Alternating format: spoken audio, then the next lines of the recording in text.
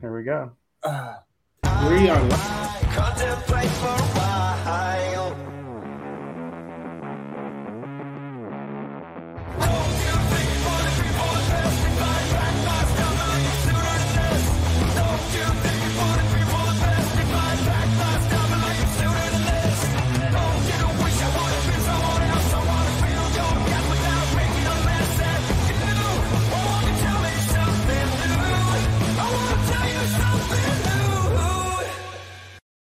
Good morning, everybody. Welcome to the Security Squawk podcast. My name is Brian Horning with Exact IT Solutions.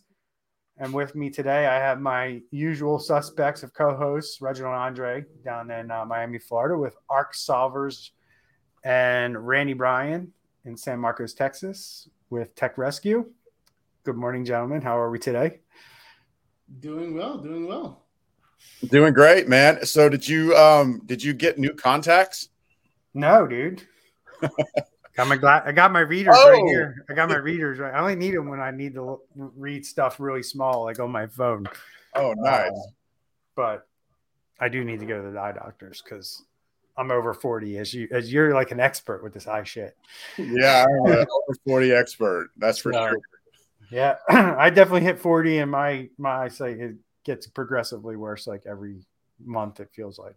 Yeah, it's called presbyopia, and it happens to everybody. Is there Even a if pill you're for that? out and you're in shape and blah blah blah. Why are we talking about this? Is there a pill for this? Because this is probably a better topic than what we're about to go into. But A lot more fun. welcome to the show, everybody. We are the podcast that talks about the business of cybersecurity, right? Because this cybersecurity stuff, as you probably know, is getting more and more intense. Lots of crazy things happening at a very high level. We're not going to talk about a lot of this today, but we've seen some ransomware groups actually, be charged or arrested this week. I don't know how much charges are going to do if you can't go in and get the guys. I know that some of that has happened, like their charges have been filed or whatever. But we've actually had some action on some ransomware actors in other countries, in I think Romania, Romania, I think were the charges. Ukraine was, I think an arrest was made around Revel and Grand Cab, that old ransomware group, Grand Cab. I guess these guys were part of Grand Cab and then Revel. So there's a lot of that stuff going on. So I call it a win for the good guys there.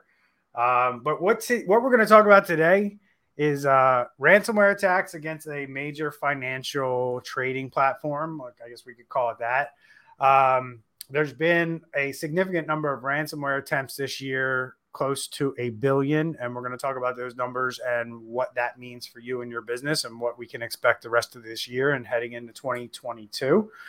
And then we're going to jump into what we talked about last week. And, we went in pretty in depth through the whole show on really how ransomware attackers use what they get from you or the situation that you're in and use that as leverage to get paid. So as a follow-on to that on the show today, we're going to talk about some things you can do to start protecting yourself from ransomware. So before we get into that, remember, this is an organically grown show. Please remember to leave comments. If you have any questions or comments, drop them in whatever social media platform you're watching us now live on, or as we're recording the show, we will answer those live. But remember, we are on every major podcast platform out there: Spotify, YouTube podcasts, iTunes. Please remember to share our show. Just simply go out, post it on your social media, let your friends and family know that this podcast exists, and we will keep putting out podcasts for you to consume and get the latest and greatest information on, cybersecurity. And this applies to everyone, not just businesses. We talk to our audience in terms of if you're an employee at a company, if you're running your own business, if you're a business owner in a major corporation. We cover the gamut of what this should look like from your perspective. So a lot of our older shows and podcasts, pretty much, you can go through those. And if you're an employee of a company, we're going to talk about things that you should have, that your company should be giving you, like security and awareness training. and you can learn a lot from the content that we put out on the show. So it's not just for business owners. It's definitely not for technical people. I'll tell you that, although we do have a massive technical following and other MSPs that follow our channel, and we thank you immensely. Hopefully we teach you something along the way, but we do know that you guys are experts as well. So jumping into it, boys, let's go right into the content. First one, big news today. Robinhood was hit by a data breach exposing emails and the names of 7 million users. So it's an investing app, very popular with, like, I don't know, the millennials and Gen Zs, or is it Gen Z? Or is that the right generation? Do I have the right generation? Gen Z, yeah. All right. So these guys seem to, like, you know, instead of like your TD Ameritrade, your E-Trade, Scottrade, whatever's left today, you know, it's Robinhood and Webull seem to be the two that, you know, the younger kids like to mess around on or invest in, so to speak. But they were hit, right? And we're going to bring that up. NBC News, like every major outlet, is covering this. Randy, what do we know so far? What's going on with this particular breach? Is this a ransomware attack or is this something else? I don't know from the details if it's a literal ransomware attack. We know that the bad actors went in and got data out of the network, presented it back to the company, and said, pay us a ransom or we're going to put all of this stuff out on the internet.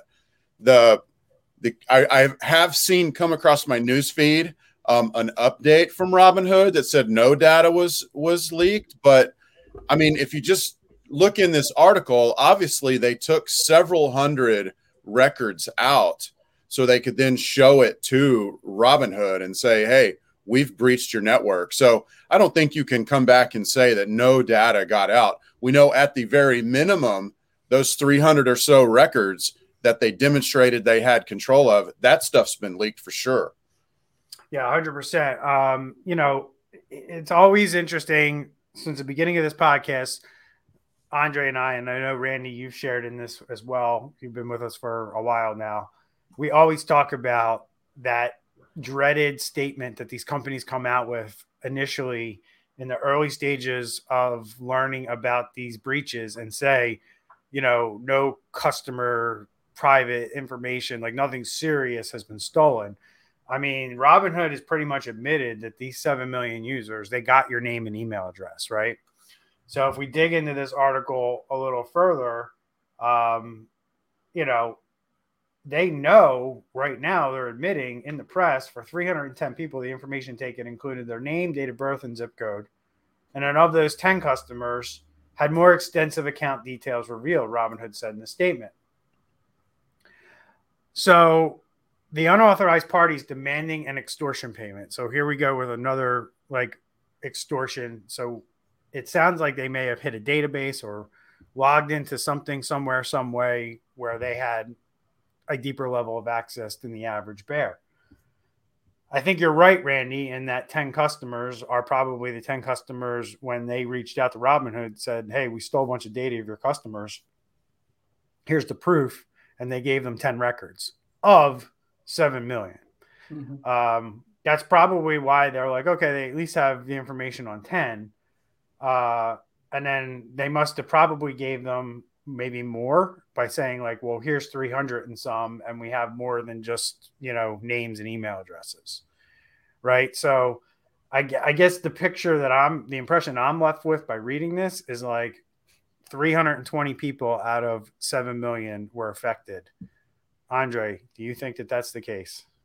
Yeah, I do. And what I would have loved, and I don't know if you've ever seen. Hold on, stop. You think that out of 7 million people, 320 are the only ones affected?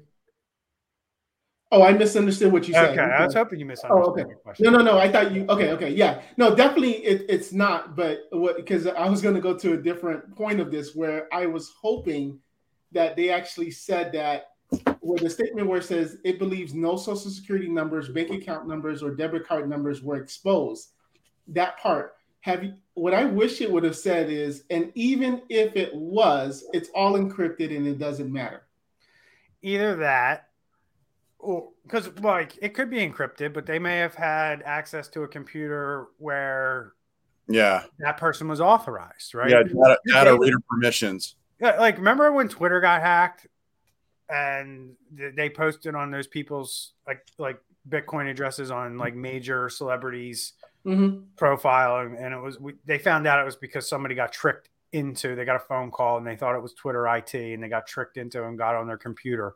I mean, if that happens to somebody at your company, somebody at Robinhood picked up the phone or called the number and thought that they were letting IT remote in, right? And then these guys are now on the computer and they have access, you know, maybe the person's already logged into that database, right? And, you know, that's authenticated. That's all going to be unencrypted in that process of being authenticated. So even though it may have been authentic or it may have been encrypted, you know, we can't assume that this was a backdoor type of attack. This could have been like somebody just got on somebody's computer through social engineering and got this data very quickly and realized what they had in front of them and stole what they needed to steal. We don't know what the situation is, but I go back to what I said earlier, Andre. How many times have we talked about this and covered stories like this and said, and it said exactly what they're saying right here. It's too soon. And I've been preaching this for well over a year.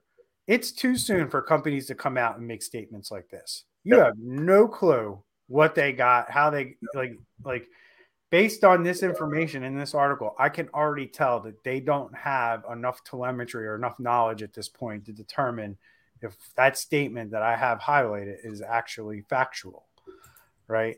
And Andre, say your famous line that you always say about when they're going to update this and when and what time of day and what day of the week.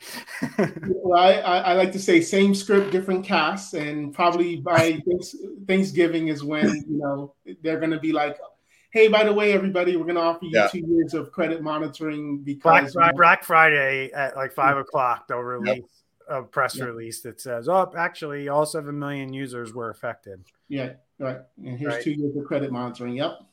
And that's how it'll go down. And you can mark it down because it goes down like this almost 9 times out of 10. And I don't feel like this will be any different. If NBC News is covering it, there's a lot of chatter out there on the interwebs, on social media. They know that this is a big deal. And this isn't going to be the last that we hear about Robinhood. So I want to add a couple points real quick. Go ahead, brother. To ponder. So one, in the news this week, Chinese quantum computer, i.e. supercomputer, 60,000 times the processing power of the biggest known supercomputer right now. Obviously, this is in a lab, blah, blah, blah. They could be lying, yada, yada, yada. But bottom line is the fact that that data is encrypted, we are quickly approaching a time where that doesn't matter on current encryption standards, because once quantum computing gets where they can actually use it with 60,000 times the computing power of a supercomputer, they're going to be decrypting this stuff. And instead of taking a lifetime like it would now, you know, divide that by 60,000, you're going to be having them decrypted in like a week or a couple days or a couple months. So that's just a point to ponder. And then the other one is, I thought about this. What if this is just a giant hoax? And I'm not talking about like life. I'm talking about what if this news, what if it's a hoax? What if they got information from 300 people off of Facebook, off of those, you know, like make your superhero name where you put, you know, the number of years you live is your address or whatever. You know what I'm talking about? So you're suggesting that they got this information elsewhere and they're going to Robinhood and saying to Robinhood, look, we stole your data, but it's not really Robinhood data. They're just trying to scare them into paying them a ransom. I'm just saying possibly because Robinhood was in the news because they kind of shafted their customers over the what was it? Not Blockbuster, but that other stock. Might have been Blockbuster. AMC. One of those GameStop. They kind of shafted their customers over the GameStop stock thing. And a lot of people were talking about that they were in Robinhood. you could probably find 10,000 users. I don't know. I'm not really saying that super seriously, but with Robinhood being in the news so much in the last 6 months, like they could probably fake this. This could be a hoax, but I doubt it. Anyway, that's just a thought I had.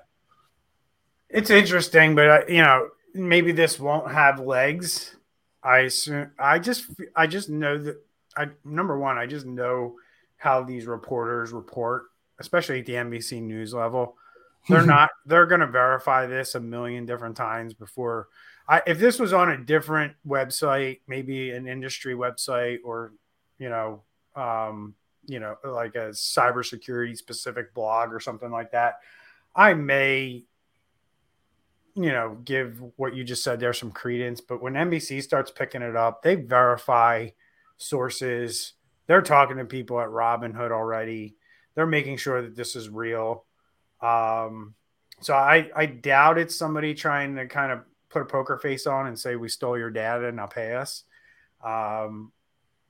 Because they're going to have, the reality of it is they're going to have to prove that they have this data.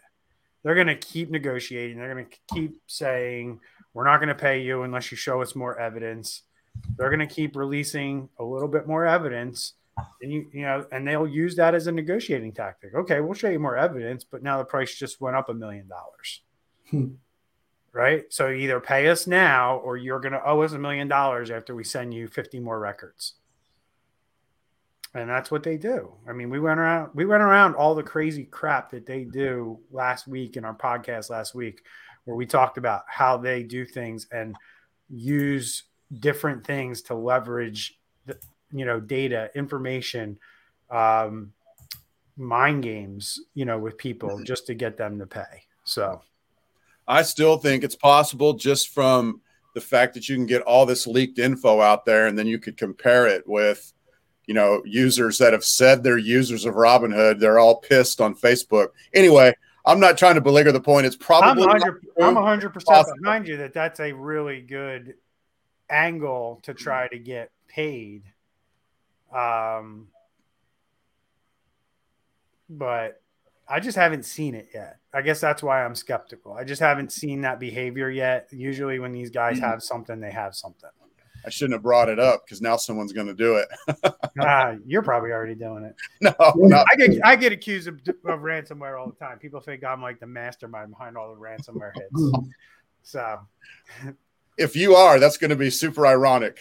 Yeah, super ironic. Trust me, I don't have that much money. I wouldn't be here doing this podcast. So 500 million ransom attempts so far, according to our friends over at SonicWall. And by the end of the year, they're expecting about 214 million more attempts. So I don't want to spend a whole heck of a lot of time on this article, but I do want to go because I want to jump into our main topic. But let's just jump into this. Andre, what happened? What's going on over here with these attacks? Obviously, we've seen some data in here that they're up 148% from last year. And these are just attempts, right? These are attempts to get ransomware on a network. Does the article go into specifically like what an attempt is, or does it kind of leave that out? No, I don't believe I saw that. Some highlights that I did notice though is it's saying that 1,748 attempts per customer in this 9-month period, which I believe is like wow. And keep in mind, this article I presume is only talking about them, what they're seeing, for their. I mean, it's interesting because you're talking about a firewall company, and these 1,748 attempts per customer could just be the number of times that they blocked a malware coming through the firewall, right? They detected that, this email had a ransomware virus attached to it in a PDF. This link linked back to a website where it downloaded a payload. That it could be that, right? Let's give people perspective. It could be just, hey, our firewalls detected. We looked across all our firewalls, and we were able to see this many blocked attempts on known ransomware variants. It could be that. What else could it be? I think it could also be actual attempts by, I mean, SonicWall is a firewall company. They don't run an endpoint product. So I don't know how they're picking up attempts on an endpoint. So to me, this has to be, unless they're picking up within the firewall outbound traffic going out to ransomware group sites. That's the only other thing I could logically see SonicWall being able to pick up on. Agree? Disagree? Yeah, they don't really go into detail, so we just have to conjecture. Sorry, Andre. Yeah, and this would kind of, to me, this would be like almost like an email filtering service, kind of saying like there were this many attempts. Well, I mean, if it didn't make it through your firewall or your email filtering service, is it really an attempt? You know, that's like saying like almost every phishing attempt is an attempt at ransomware. Right. They do say near the bottom that it's evolved beyond the smash and grab techniques from just a few years ago, and how they're demonstrating reconnaissance, planning, execution, surgically deploying tool chains, on and on. But it sounds like more, more sophistication. They don't really go into any detail other than that. So it does say here, SonicWall logged the equivalent to almost 10 ransomware attempts per customer each business day, right? So that's got to be somebody trying to deliver a ransomware payload through the firewall and SonicWall blocking it. That's basically what that tells me. When you're talking about 10 a day, that's for an average small business, that's about right. SonicWalls are not going in enterprise companies. Newsflash to everybody. SonicWalls are pretty much SMB, maybe a little mid-market. Do you guys agree or disagree with that? Yeah, and I think this is why it's so important for those customers that think, I can just buy a router from Best Buy or some type of just basic router with no type of advanced detection, no type of subscription service where you're paying for updates and monitoring and things like that. I think that just shows you the statistic why it's so important to not just have a basic router. Right, exactly. Because if you don't have a UTM firewall, threat management, unified threat management firewall or something like that, that somebody who knows what they're doing, set up for you, is managing, is making sure it's working and blocking and doing all the things it should be doing. You're basically every day hackers are trying to get into your business and deploy ransomware about 10 times. And if you're a target of a group, it's probably more. These are just kind of like spray and pray type of activities. Let's use these bots and get this stuff sent out to as many companies as we can and hope somebody clicks on something or something gets through. But there are times where you become a target where they're, and as you mentioned, rightfully so, Randy, a few minutes ago, the techniques to deploy ransomware by actors have evolved well beyond smash and grab attacks or spray and pray, right? It's go on LinkedIn, figure out who these companies are, who's their CEO, who works for them.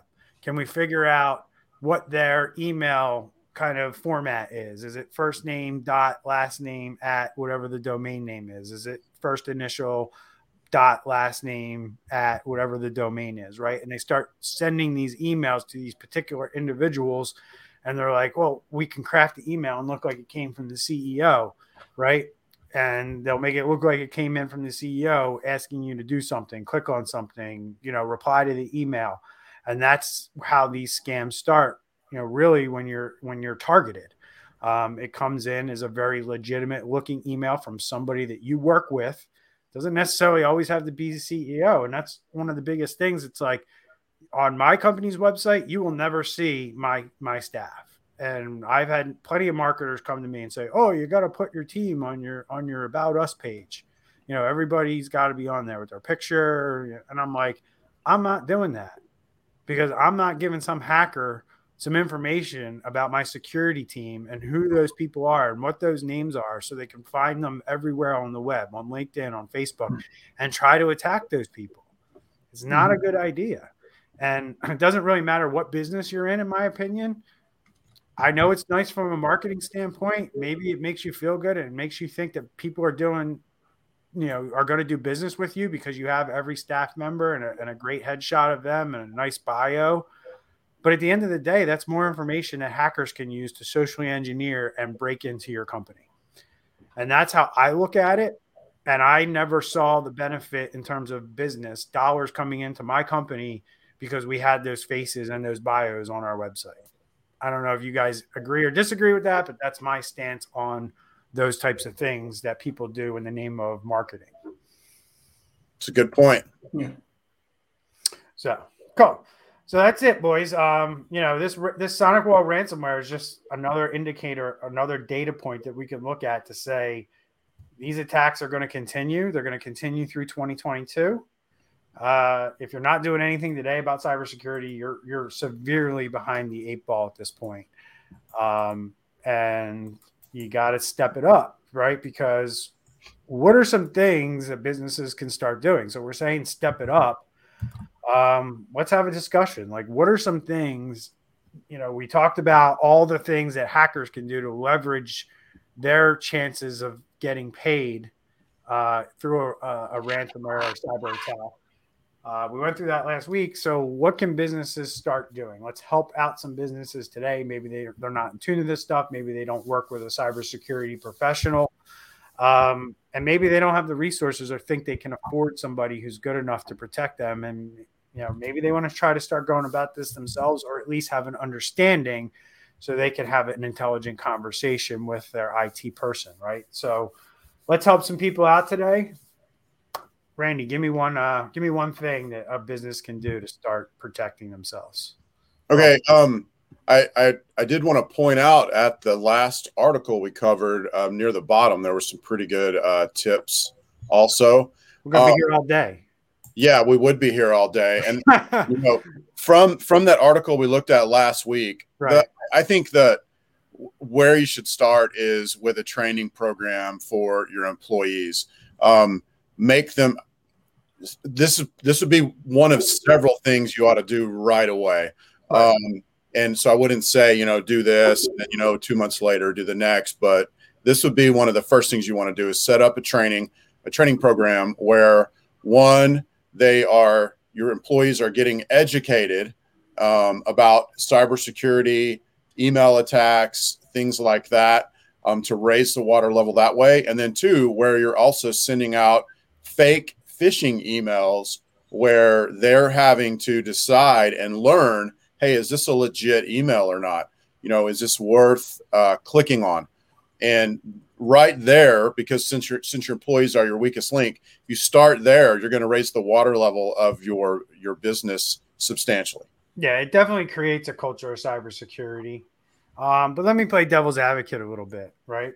Because I know the kind of training and awareness program that you guys deploy in your businesses for your own people and your clients. But a lot of times when I'm talking to business owners about this particular thing, I hear, and I don't know if you guys agree with this, but I hear often things like, oh, we do that. Once a year we have a guy come in. I actually had a company reach out to me and they're like, we want to hire you to come in and do our cybersecurity awareness training. I'm like, great. Here's how we do it. And they're like, oh, you can't just come in and talk to us for like an hour one day. And I'm like, no, that doesn't work. And I won't do it. Like, yeah, I could charge you $5,000 to come in there and talk to all your people and, walk out of there with $5,000. And guess what? You have no culture of cybersecurity and your people are still going to click on shit every day because they're going to forget 20 minutes later what I taught them. Mm-hmm. Right. So you got to reinforce this stuff. And I just think that business owners think that cyber awareness training is like a one-time thing that you only need once a year to check a box, or once a quarter, or twice a year, have some guy come in, put everybody in a conference room, maybe feed them lunch, and have this guy like do a presentation for an hour or two, and then everybody's security aware. So I think that's the worst way to go about it. There are much better ways.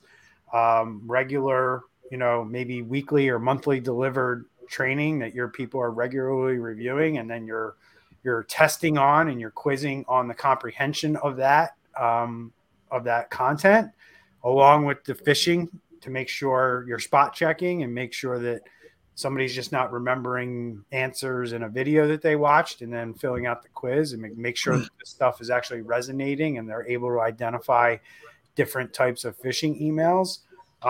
That's what works. So I don't know if you guys agree with what I said there, but I hear that a ton from business owners that I talk to is just like, yeah, we do it once a year. You're spot on with that. It can't just be once a year. It's not a one and done kind of thing. It also has to start with the business owner or the leaders of the business. And if the business owner's like, yeah, do this training, but then, don't put MFA on my computer because, that's a pain in the butt and I might need it someday. And, don't block me from running stuff because I might need it. I mean, it can't be like that. You really got to bite the bullet and it's got to start at the top. And you're right. But that attitude doesn't change without security and awareness training and repeated information, right? Because once you hear something once, maybe, but then you hear it 3, 4, 5 times, then it starts to sink in. Then you're like, you know what? I do realize now that I don't need admin rights on my computer. It's not critical. I'm not installing things every day. I'm not being prompted for an admin password every day.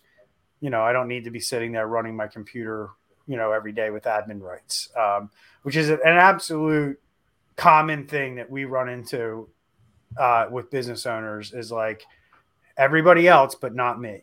Everybody else needs to take cybersecurity awareness training, but not me. That's the worst attitude to have. Nobody's going to buy in if you're not leading. And that's the reality. So, Andre, give me a thing, something business owners can do to protect themselves from ransomware.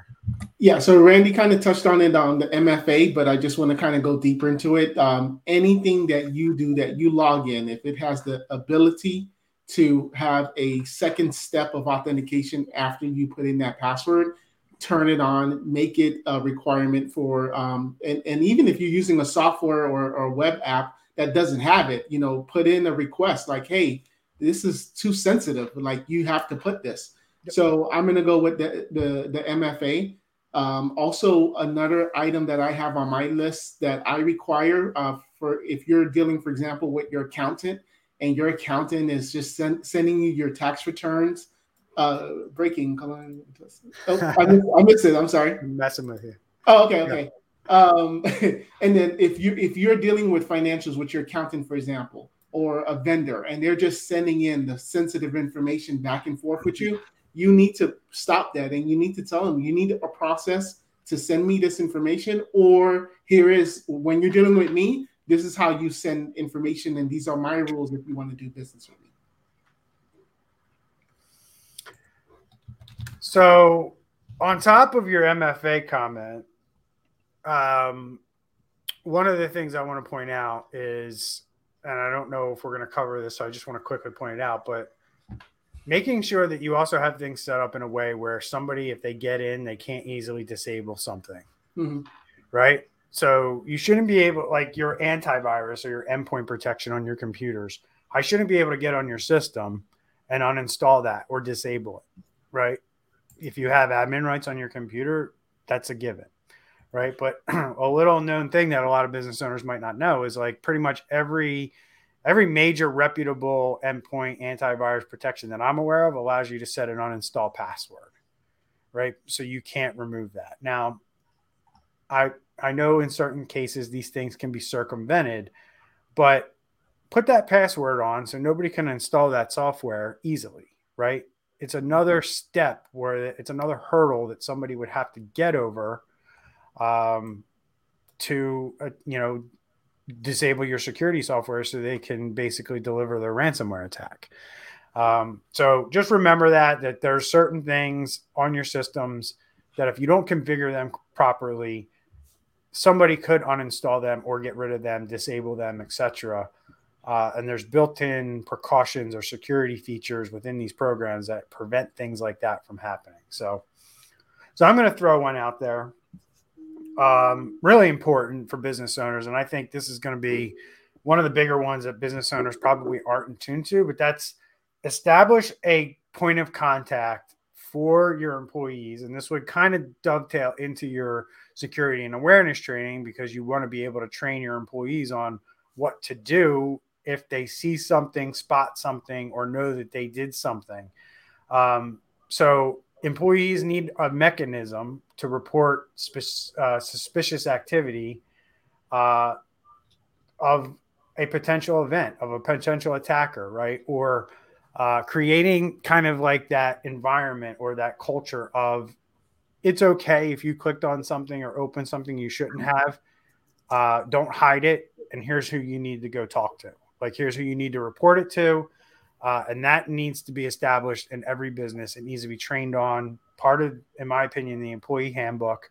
You give it to employees and they sign off that they know what the security policy is, what, basically what they should be looking for in terms of, if they see something like mouse moving on the screen with nobody at the keyboard and mouse in front of them and nobody's remoted in that they're aware of.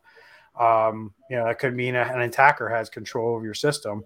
But then simple things like, hey, I clicked on an email, I clicked on a link, I was on Facebook at lunch and somebody sent me something and it was for a handbag and I clicked on it. And then, they messaged me an hour later and said, hey, if you clicked on my or if you got a message from me about a handbag, don't click on it. But I already clicked on it and I was at work when I did it. Oh, I can't tell anybody. That's what usually goes through people's head. No, you got to create that culture where it's like, okay, you're allowed to do these things on your computer. You're allowed to go on Facebook during lunch, but you also need to report when you click on something you shouldn't have so we can investigate it. So I want to put that out there as a big one because I don't think a lot of businesses are doing this. I don't think they're establishing a point of contact, and I don't think they're training their people on that it's okay that you did these things. Just go report it to this person. Yeah. Right. You guys agree with that? You like that idea? What are your thoughts there? Yeah, one of the things too, where kind of like the champion method, where prior to COVID, where if someone did get an email, they don't want to send a ticket to IT and go through that whole process. They just kind of like in the banking world. If you go to a teller, for example, and they're not 100% sure that this transaction is legit or a check, they'll step away, ask the supervisor to, hey, can you initial this for me that this signature matches or something like that to cover me and just another set of eyes. So it's just the same thing. It's like, someone in your organization, maybe a team that could just double check an email that's coming in just to say, okay, yep, this looks legit, or no, go ahead and call this person and ask them if they sent this email. So Randy, you got another one for us? Well, yeah, just going down the list. Next on the list talks about monitoring your network security. And being aware of what's going on. So basically have an insight into your network and this would be on your internal network, getting insight when stuff is going down in the form of warnings, messages, notifications. And then I would kind of add to this also, we deal with so many customers that are either 100% cloud-based or hybrid. I mean, the majority are cloud-based. And so your cloud softwares, you need insight into that also. So you're monitoring what's going on and you should be knowing, like when somebody shares a file from your company, if it's allowed, say by OneDrive, you should have policies about that. But like if a file gets shared outside of the organization, a forwarding email gets set up, insight like that. So you can start getting clues that they're messing around in your network and they're there. So then you can do something about it. Yeah, this isn't like pie in the sky type of stuff that Randy's talking about. This is absolutely stuff that companies like ours can do for your company. If you don't have an IT person who is talking to you about these things, is capable of doing these things, there are companies and experts out there who are, but I've said it a million times on this podcast. Like they don't get in 5 minutes and deploy ransomware 10 minutes later. They're in there for a while. So they're putting tools on your systems, and you can put AI and detect when somebody puts certain tools like a network scanner on your network. Like we talked about, disabling the antivirus. Like every computer that we manage, if somebody disables the antivirus somehow, we're getting an alert within minutes that this antivirus was disabled on this computer, and we're looking into it. Presence of hacking tools like Cobalt Strike, Mimikatz. These are all things that can be scanned for. These tools, in most cases, should not be on anybody's network. And if you are using those tools, you're obviously, suppressing the alerts around them. Otherwise, you're monitoring and alerting around these types of tools, which can easily be done. And then patterns of suspicious behavior, like you mentioned, stuff is going to happen. They're going to try to add accounts to more privileged types of groups, or they're going to try to elevate a privilege on a specific account or create new accounts, or computers that, might pop up on the network that you're not familiar with or managing. Are you looking for that stuff? Are you having alerts sent when these computers show up on the network?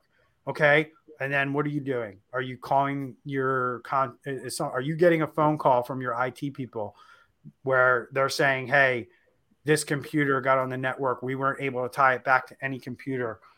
Did you have anybody in the office? Did you have a visitor in? Where you really got to get down to, and your IT team need to get down to the point where they're looking into all of these things and determining if this is legitimate or if this is somebody nefarious who's kind of poking around, seeing what they can do. So, Great point there. Andre, what else we got? Backup. Oh, backup. Secure your data, secure your load, right? So essentially you want to have, there's different environments. People are working from home now, so they're not necessarily VPNing into an office setting. They now have the data on the cloud. But guess what? Microsoft, things can happen with the Azure, with SharePoint or OneDrive or Dropbox. They don't guarantee that they back up your data. So definitely have a backup if it's cloud-based, or if you have the traditional, physical server, have multiple layers of backup where that's physical and then on the cloud. So the 3-2-1 method is a very tried and true method for this kind of stuff. If you don't know what 3-2-1 method is, I just say GTS and just go learn about it. It's very easy. It's not complicated. So I'm going to throw one out there for you guys, but we touched on it a little bit with what Randy said, but implementing a process to scan for possible malicious insider activity, such as employees who try to gain access to unauthorized accounts or assets. Very easily done, quite frankly. Putting a process in place to scan for employees who might be doing things, or a criminal hacker who has now taken control of this employee. These are basically the two things you're looking for. Either you have an insider who's working with criminals to do something in your business, or they're working with themselves because they're about ready to quit and they want to steal all your proprietary data so they can start their own business or whatever they have planned next. Or three, you have a criminal hacker who's basically taken over as this person in your business, and they're trying to use this employee's account to further their attack. So that's it at a very high level. Some of the things that you want to look for here are, I'm not going to kind of go into the tactics that we use to figure this stuff out, but making sure that you have things segregated in your business. We talked about air gapping last week and things like that, but making sure that you just don't have like one big drive or all these map drives on your computers that everybody has access to, right? And things like that, because you won't have the visibility or telemetry to go in and determine, should this marketing employee have access to our operations, information. If you don't segregate that and control that, it's almost impossible for you to do what we're talking about. So that's a hard pill for a lot of businesses as well. It's a big challenge that we've helped a lot of companies overcome over the years, because you walk in and you're like, you got everything on the business share, right? How many times have you guys seen that? A million. Right? And big companies do this just as much as small companies, where you walk in, everything's on one spot, and every employee has access to that one area. And, oh, what do you have in here? And you start doing scans, and you're finding all kinds of PII and social security numbers, credit card numbers that everybody in the company has access to. Yeah. So this is why it's important that you segregate this stuff, not only to keep people away from things that they shouldn't have, but it also allows you to see who's trying to knock on a door that they shouldn't be knocking on. You know, and it goes back to like some of the basic, you know, the big buzzword these days is zero trust. And the idea behind that, though, a couple of things. One is you only give access of specific things to specific people that need access. So this giant, you know, company drive, if you could step back, because the other thing you want to do is you want to assume that the bad actors are in the stuff. So if you have this giant company drive, if there were bad actors in that, would you be cool with that? Usually no. And just that idea of limiting. Like there's no reason for a regular user to be an admin of their workstation anymore. It doesn't have to happen. There's no reason for every user in the company to have access to every bit of data the company's ever had. I mean, those type of things. And if you just think through it from a zero trust perspective, it can help you decide, you know, where to limit that access. And then also the assumption that the bad actors are already in there, which they're hopefully not. But then, you know, setting up the hurdles and segmenting, all that stuff pushes you towards doing all that. Yep. So we're coming to the end of our recording time here, gentlemen. We got 2 more points. The last one, I think I want to spend a little bit more time on. This one, it's kind of a common mistake. It's actually how we see a lot of the big attacks that we've seen in 2021 go down. But disable instances of internet-facing remote desktop protocol, or RDP, to prevent attackers from accessing your networks. If employees need remote access to internal systems, put it behind VPN or a zero trust connection and be sure that multi-factor authentication is in effect. I agree with that 100%. Got to get it behind the VPN, got to get it if you need to have it open. I would highly recommend you look at a third-party tool before you consider RDP. Third-party tools have a lot of these ones that are remote access already have the security built into it. So you don't have to go in and set up all the telemetry that you need if you're going to open up RDP for remote access. That's just my perspective. That's what I believe. I studied this. I've researched it. I've tested it myself. The tools that I've evaluated, the third-party tools, like I'll give you one, LogMeIn. I don't use it personally. I've evaluated it. I love it. I think for most users, LogMeIn is a very good and secure way to access your computer remotely if you need to do it through the cloud. Always have two-factor turned on these accounts, no matter what. You should be two-factor when you log into something like LogMeIn through the website, and then you should be two-factor again when you actually try to remote into the computer you're trying to remote into. That's the best way to do it. And then there's all kinds of logging and security built into LogMeIn, so you can determine like if somebody's trying to access your account, trying to log into your system through LogMeIn.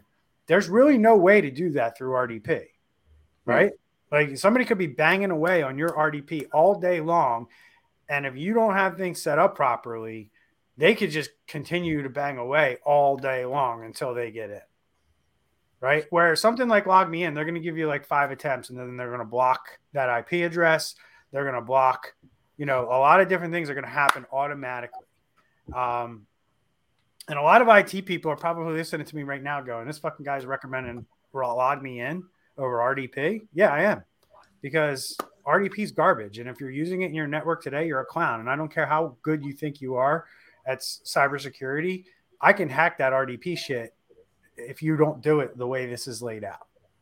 Well, what they're saying here is that your ports, your RDP ports would be closed to the internet, and it would require a VPN to connect to the network to be able to use it over the network. And then the VPN would need to have multi-factor authentication. Right, because I've seen not a million times, but I've seen more often than you would hope companies that put VPN in place, and they do this, but there's no two-factor on the VPN. So if I'm a hacker and I can get on your VPN, I can get into your RDP. Right. Yeah. And that's the biggest fallacy and problem that I see going on right now out there is that companies don't put two-factor on their VPN connections. It's just a username and password. So if you're listening to this, you're an employee, you're a CEO of a company, and all you have to do is type in a username and password, and you're not challenged in any way, either through text message, email, two-factor through an app. If you're not being challenged in some way when you connect, you are susceptible to what I just talked about. Yep. You are 100% possible that a criminal hacker is using a legitimate username and password on your network to dial into your VPN and connect to your network just like you do. And you also can't secure it by that plus certificates, because they can get into the config folder and take the certificates. Yeah. And then they're back in the same boat. Yeah. Then they've got the connection. It's going to respond to them. You also want to have, it's typically, I don't know if it's turned on by default now. It was never turned on by default in the past with Microsoft Windows, but a policy that, say, if someone tries to log in 5 times, their computer and they fail, their computer's locked for like an hour. Exactly. And, that way, if they got a hold of your VPN, if they got a hold of the certificate, if they got a hold of the multi-factor able to get in, then boom, you're going to stop them from trying to log in all day long. Yeah. I mean, I'll tell you right now, you're talking about Active Directory, right? Yes. Yeah. So, I mean, for us, our standard at our company is if you try to log into an account somewhere between 3 to 5 times and you fail, we lock the account, and that account doesn't come unlocked until a person goes in and reviews that and says, okay, these were legitimate connections or these weren't. Nice. And we don't unlock that account until we have that information. And then we will unlock the account, or we may not unlock the account because we realize that, a nefarious actor is probably trying to use that versus somebody else. But we go in and we, across the board, we disable the auto unlock of locked accounts. Newsflash, everybody out there. Windows ships out of the box with this setting automatically set to unlock your account. I think it's 30 minutes. I don't remember.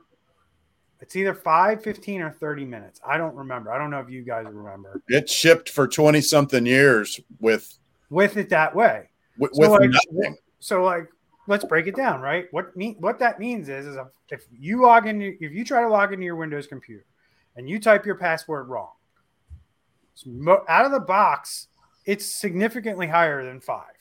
Mm-hmm. I don't remember what the number is, but the failed attempts is significantly higher than 5. And the other side of this is once the account's locked, Windows by default is set to unlock that account after a certain period of time. I think like a half hour. I think it's 30 minutes, but it might be shorter. Now, what I can do as a criminal hacker is I can take a thing called a bot, which is simply just a computer program that I write that runs on a server that's exposed to the internet that does certain things that I want this thing to do. And I can point this at your VPN and I can say, keep logging into that account. If you get a response back saying the account's locked, stop trying to log in, wait 30 minutes, and then start trying to log in again.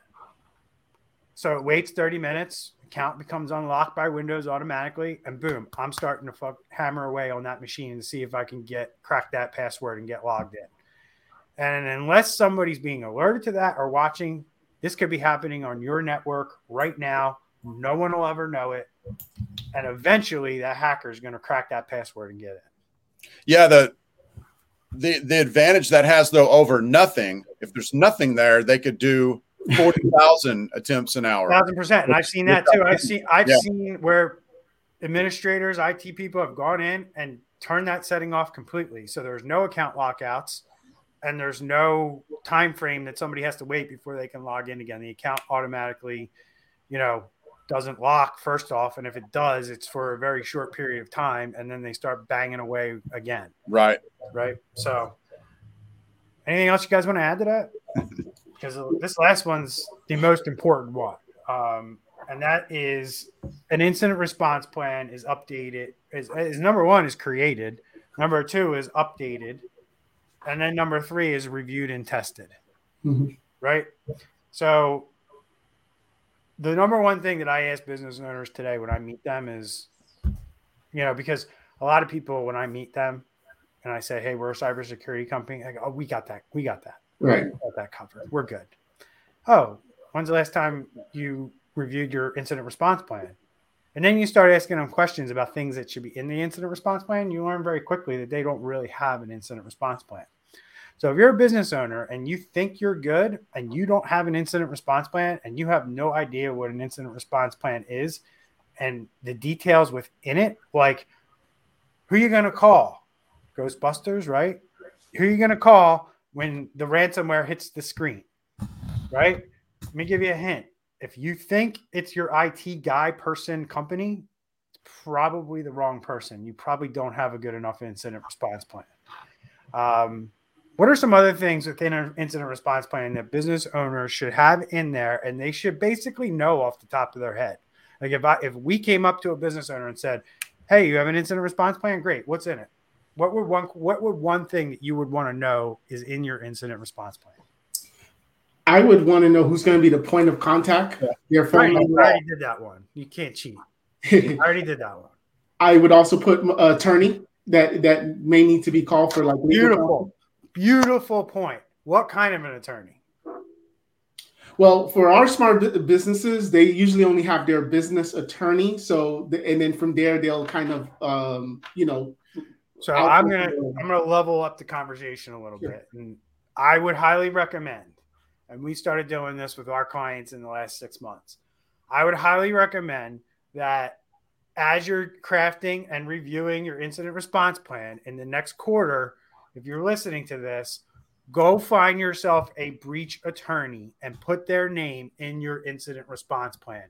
You do not want to be looking for a breach attorney when you have ransomware up on your screen. Identify this person. You do not need to hire most of these guys on retainer. You can just establish a relationship with them and say, we're adding you to our incident response plan as the guy that we're going to call if we ever have an incident. And most of these guys are going to be like, okay, great. Right?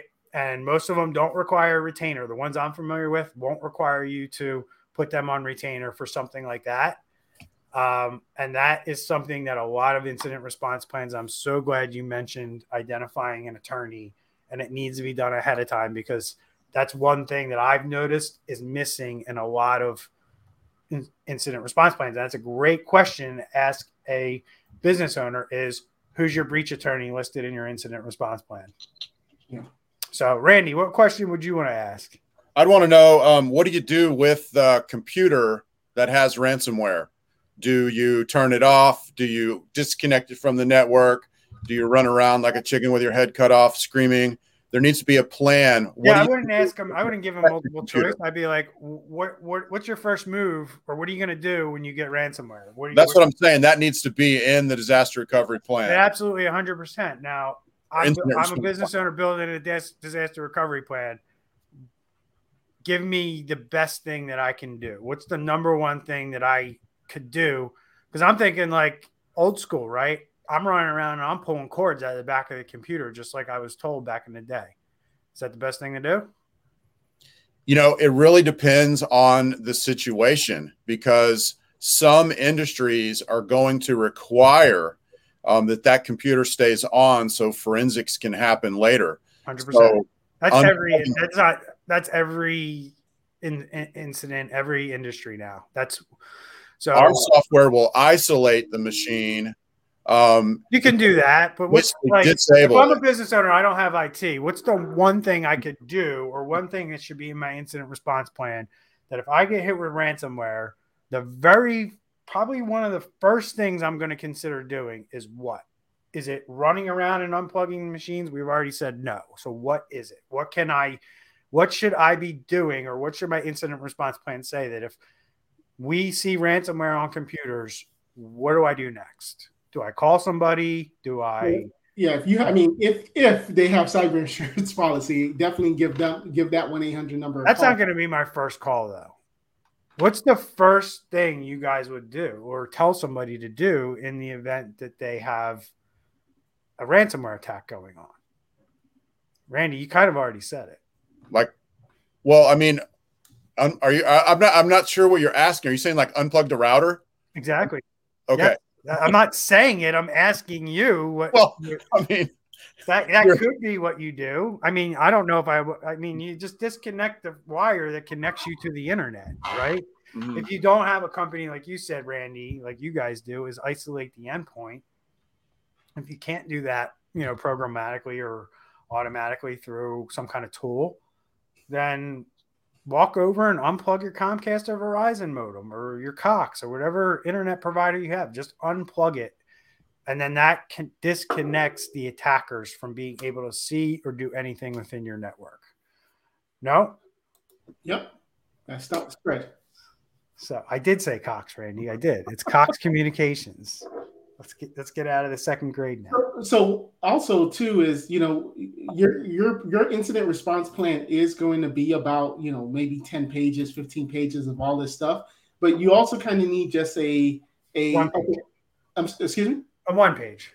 Yeah, you also need a one pager, like something where it's posted in the break room or in the server room or wherever it is that someone can just like, all right, boom, boom, boom, and then go from there.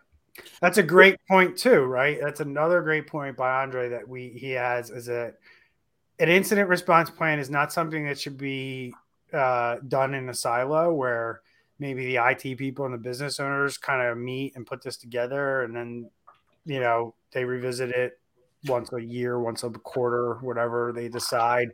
But then I think a mistake I see commonly with businesses is they don't go out to the rest of the staff and train them on what was decided.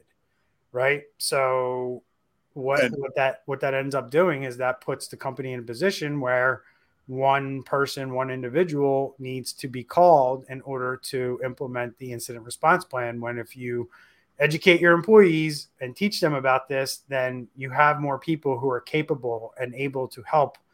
Like, what if the IT guys are at a conference, they're out to lunch, right? And you get hit with ransomware. Wouldn't it be great if you told all your employees just run over to the Comcast modem and pull the plug? Mm-hmm.